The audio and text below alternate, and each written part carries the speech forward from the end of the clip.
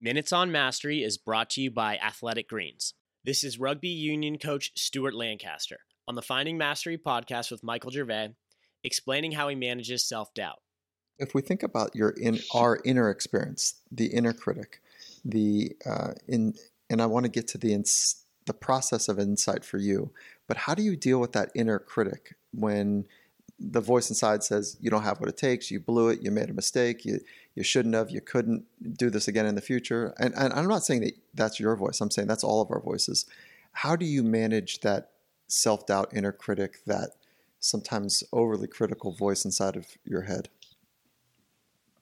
Yeah, it's a good question. I think I'll probably spend a lot of time on my own reflecting on, and being honest with myself about what I couldn't have done better in any particular situation. I think one thing I was taught in leadership was to be self-aware. You learn about yourself first before you start to learn about leading other people.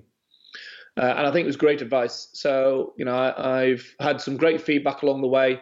I've done as many psychometric profiles as you'd probably care to think about. And, so I've got a reasonable insight into my own personality. And then that allows me then to reflect. I also I'd have mentors and trusted people who I would turn to for feedback and advice. I would never be too precious. It didn't have to be positive all the time. I wasn't too precious about it being negative or an area I could do better. I would be, I'd be open-minded to feedback. So as a consequence, with that inside me, I would